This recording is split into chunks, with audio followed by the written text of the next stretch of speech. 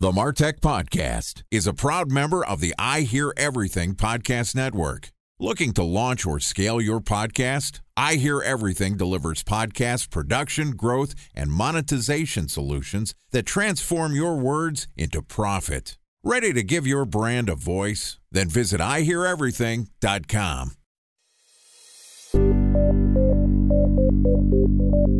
From advertising to software as a service to data.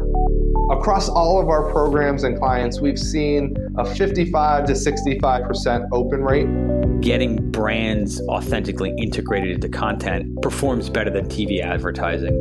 Typical lifespan of an article is about 24 to 36 hours. If we're reaching out to the right person with the right message and a clear call to action, then it's just a matter of timing. Welcome to the MarTech Podcast, an I Hear Everything production. In this podcast, you'll hear the stories of world-class marketers that use technology to drive business results and achieve career success. We'll unearth the real-world experiences of some of the brightest minds in the marketing and technology space so you can learn the tools, tips, and tricks they've learned along the way. Now here's the host of the MarTech Podcast, Benjamin Shapiro. Welcome to the MarTech Podcast. I'm your host, Benjamin Shapiro, and today we're going to talk a little startup marketing. Joining us is Melissa Kwan, who is the co-founder and CEO of eWebinar, which is the leading automated webinar platform that saves people from doing the same webinar over and over and over again for sales demos, marketing, content, and onboarding. eWebinar turns any video into an automated webinar that you can set on a reoccurring schedule so you never have to do the same one twice. And in addition to providing us with our guest today, eWebinar is also a sponsor of the MarTech Podcast. Yesterday, Melissa and I talked about why startup marketing isn't what it used to be, and today we're going to continue the conversation talking about prioritization for startup marketers. All right, here's the second part of my conversation with Melissa Kwan, the queen of webinars and the co-founder and CEO of eWebinar. Melissa, welcome back to the MarTech Podcast.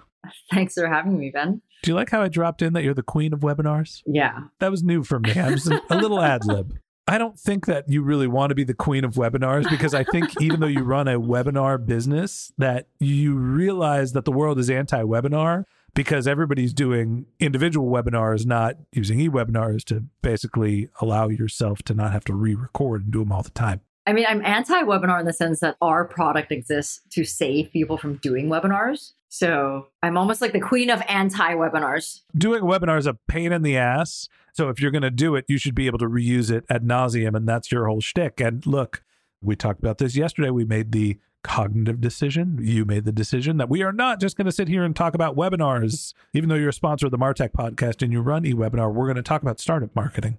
And yesterday we talked about the changes in startup marketing. You can't just buy your way in anymore. Yeah, it's too bad though. Oh, it was nice. Performance marketing's not gone. It's just not the only thing you could do to build a brand, and it's getting prohibitively expensive. That's the problem. So we talked yesterday, you're building a personal brand, you're understanding who your customers are, you're trying to get in front of them, you're integrating yourself and your employees into the communities around where your customers hang out, you're getting other people to talk about you. Let's go back to the beginning. We just launched I Hear Everything. We actually launched it last year, but we're refocusing and we're a content as a service brand now.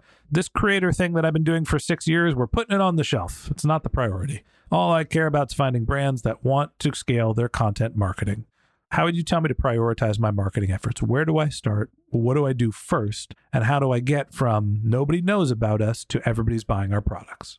Well, I would say that as a startup, the thing that's universally true is you should exhaust all of your free marketing channels first, right? Like that's what I had to do. And while I don't know a lot about media and creator marketing because I'm in software, but for example, like some of those free channels would be like Product Hunt, like launching on Product Hunt. I mean, it's not as big of a deal as it was before, but there's still a huge community. Lots of people are on there every day. And it's easy to put your product and launch it out there. And it's just like, now you have a page on Product Hunt that you can point people to. And I would think about more creative channels that a lot of people aren't in. So answering questions on Quora, for example, is not something that a lot of people do, but there's a lot of traffic on there. I'm going to stop you. I have to stop you. You skipped the most important part of prioritization. And this is what all marketers, myself included, do. So let me put on my marketing consultant hat and say, stop. You missed step one. And this is what everybody does. They build their product, they get their pages live, and then they just start promoting the crap out of them. And they don't actually stop to think about who they're marketing to, right? What the foundation of your marketing program is. What do your customers need? We talked about this a little bit yesterday. Step one, when you are a startup marketer, is figure out who you're trying to get in front of. Figure out what they need, and then figure out where they are and start actually doing the outreach. We can go into Product Hunt and Quora and SEO and Twitter and these social channels and that social channels, and none of it matters if you don't know what the problem your product is trying to solve. Marketing is not advertising. Advertising is a part of marketing. You have to understand the market first. To me, I will die on this hill if you start getting excited once you've got your first web page live or once you've got your first product and you're just sending it everywhere. You are wasting cycles. You need to focus on product market fit first. You're a startup. But wouldn't you be doing that before you have your product?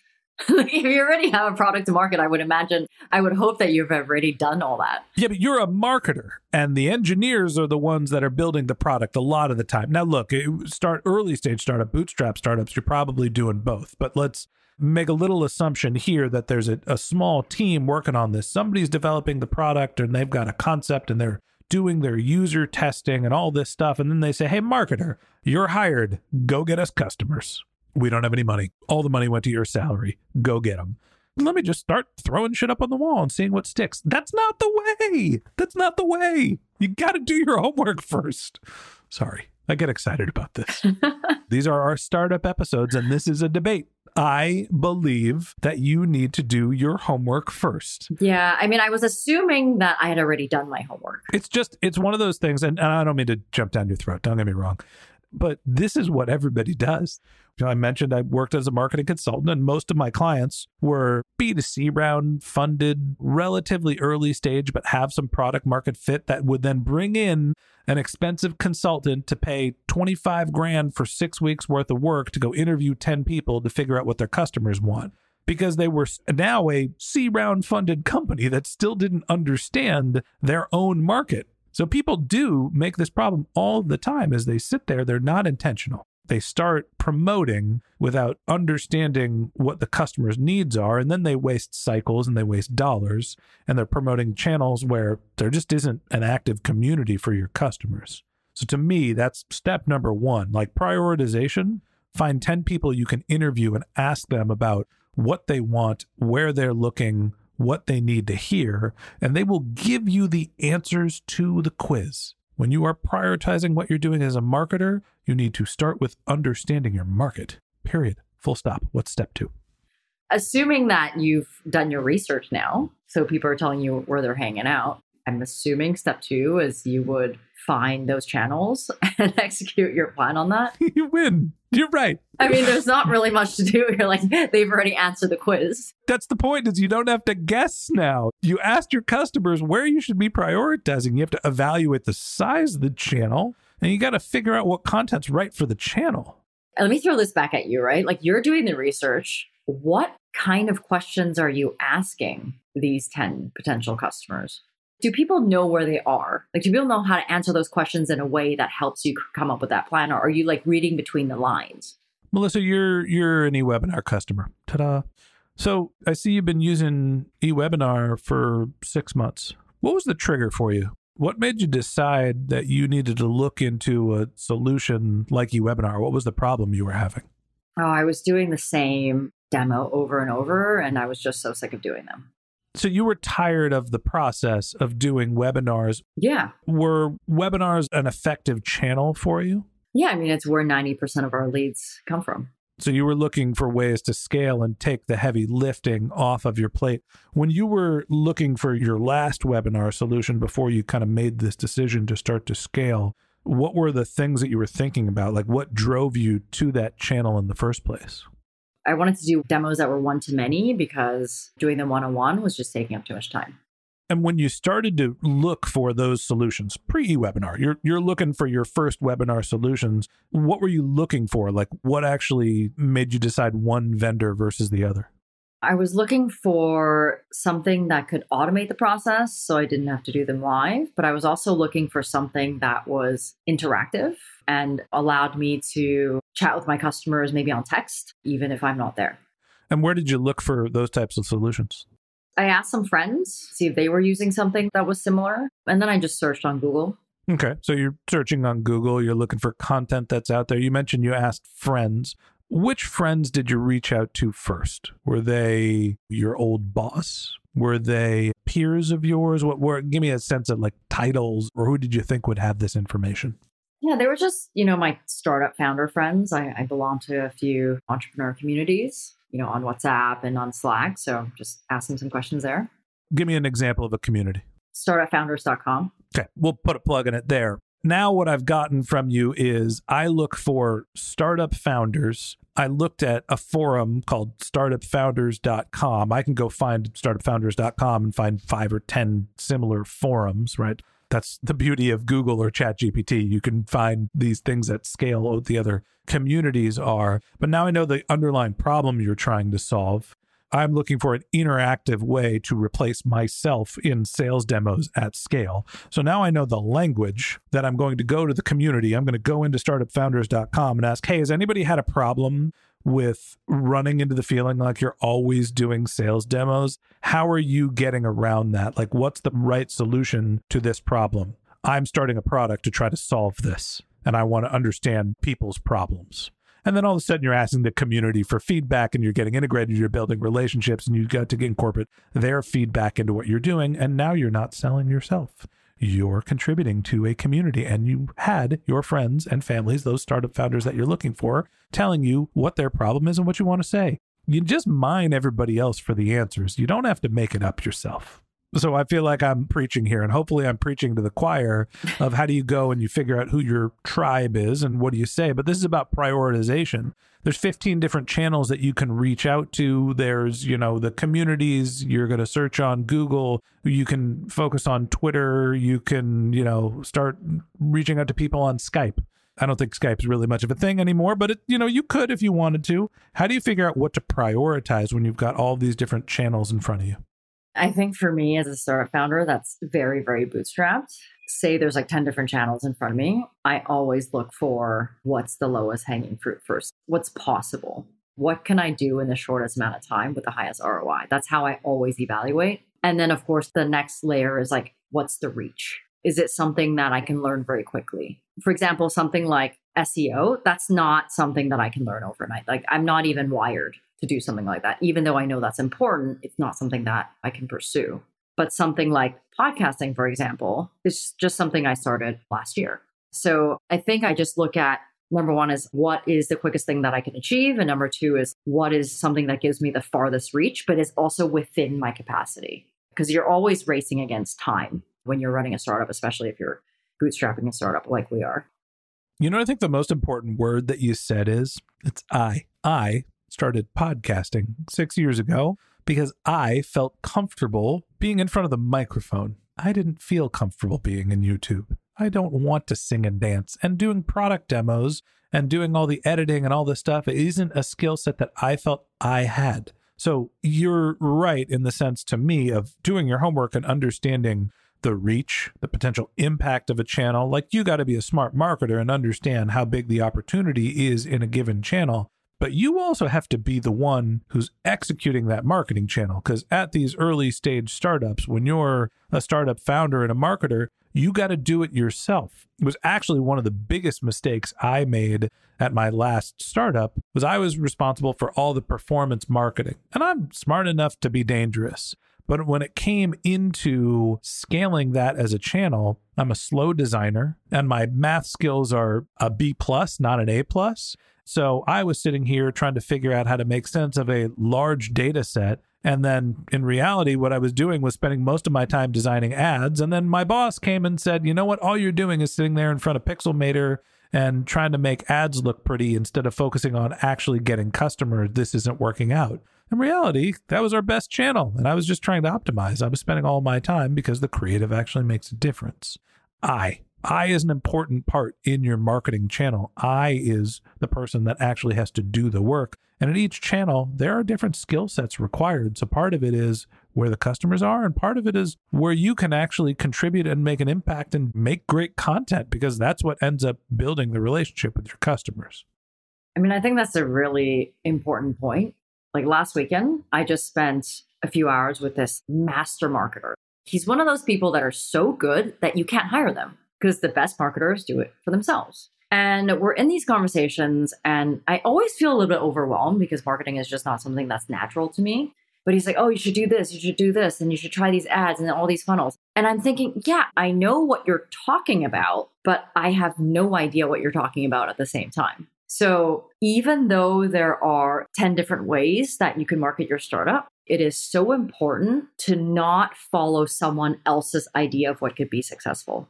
Because that's one way to get super distracted, right? Of course, I know I should go and learn that, but you have 10 years behind you, and I'm hearing this for the first time. So I could go and drop everything I'm doing right now that is kind of effective, but now you're trying to convince me that something else is super effective. So I think that's the hardest thing as a startup founder is, what are the few things I'm going to focus on that I know is going to work, that I can do, that has impact, versus all the other things that other people think you should do, because for some reason, they're always better than what you're already doing, right? Someone else always has a better idea of how you should run your business.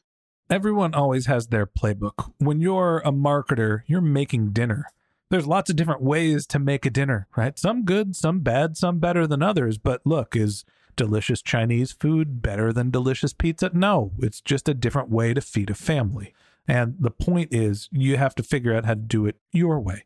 And to me, the things that are going to help you do that is having an understanding of who your customer is, what your business model looks like to make sure that you're going to be effective, understand the marketing channel to know what the time and effort it's going to take to get it to actually be productive and scale, and then make sure that you have the skills to execute that channel. I'm not pretty enough to be on YouTube. I don't want my face splashed everywhere. Sometimes I pick my nose while I'm recording, and nobody needs to see that. Podcasting is the right channel for me as a marketer. I also have to know my audience and know that there's a need and that people are looking for content and find an opportunity. That's how I ended up doing this. Melissa, you've got a different marketing strategy than I did. Tell me what led you into eWebinar's marketing strategy. What led me into eWebinar's marketing strategy is realizing as a shock that this was not a company that could grow through a sales-led approach. I was forced into that position.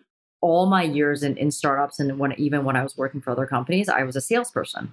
I was not a marketer. So I thought like I could grow this company just through one-on-one sales, like what I used to do. But the price point at which our product sits, like $100 start, is not a sales-led product. It has to be a marketing-led, customer-led, product-led strategy. So I was kind of forced into this because I just wasn't prepared for it. Sometimes the market will tell you what your marketing strategy should be.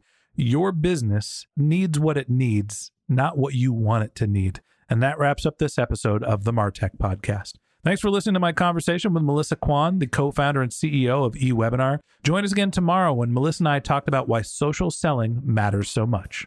If you can't wait until our next episode and you'd like to learn more about Melissa, you can find a link to her LinkedIn profile in our show notes. You can contact her on Twitter. Her handle is Miss Kwan. That's MSSKWAN. Or you can visit her company's website, which is ewebinar.com.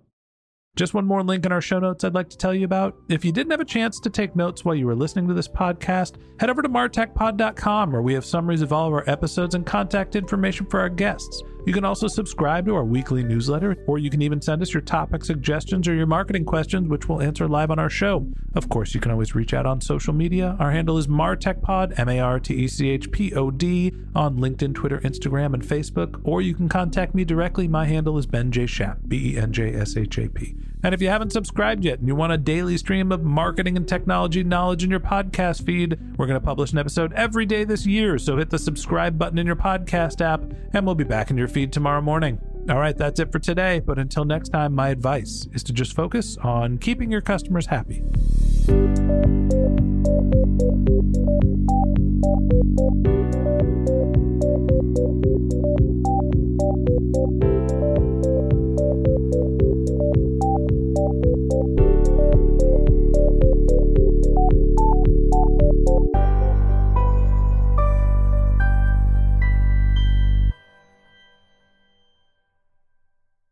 Thanks for listening to the MarTech Podcast, an I Hear Everything production. Looking to launch or scale a podcast like this one for your brand? Then visit iheareverything.com.